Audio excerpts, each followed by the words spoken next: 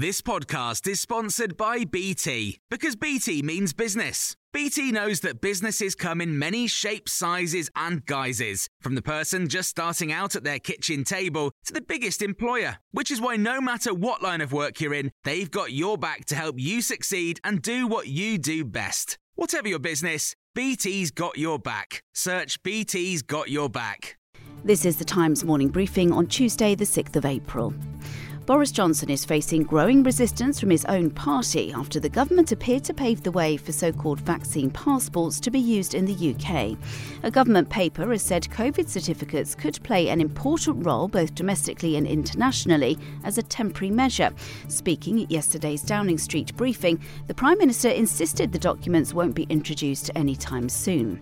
The former Tory party leader, Sir Ian Duncan-Smith, is one of 41 Conservative MPs who are opposed to the idea. There are very genuine problems, and I don't think they've been properly considered. They were running away with apps and all sorts of things they were going to do, but I just don't think this worked. And I'm pleased to think that the Prime Minister has said basically this isn't going to happen that we are aware of. Now, he left the door open, but I just don't see how they rectify those problems, and there'll certainly continue to be opposition. Meanwhile, government plans to test adults twice a week for the coronavirus have angered some scientists. Lateral flow tests would be used, which are less accurate than PCR tests, but are quicker and don't need processing in a laboratory. Speaking to Times Radio, John Deeks, a professor of biostatistics at the University of Birmingham, described the plans as beyond reckless. When we test people who haven't got COVID, 1 in 1,000 will get a positive result in error. But the problem with that is when we start testing millions of people, those numbers add up.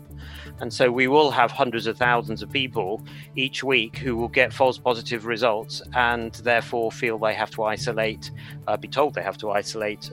They should get PCR tests to confirm, to check whether that's true or not. Unions have criticised a 50p a week increase in statutory sick pay as miserly, warning it will undermine public health efforts as the economy reopens. SSP is due to increase to £96.35 a week, but unions argue it's not enough to live on.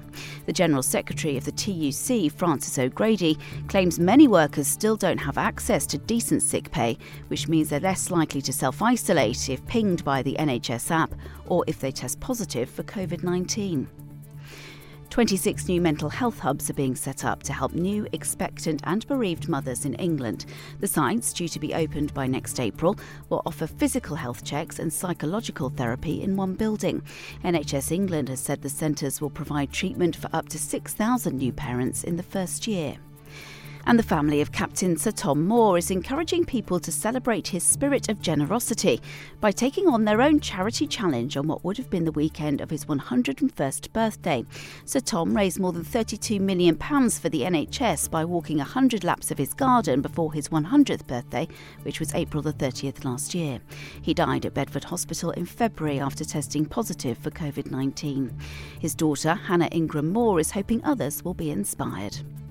A challenge around the number 100 to say we are going to raise money for the Captain Tom Foundation or a charity of your choice by doing something 100 times. And so what the family are doing, we are going to carry on his walk right where he left it, because we feel it's the only right thing to do.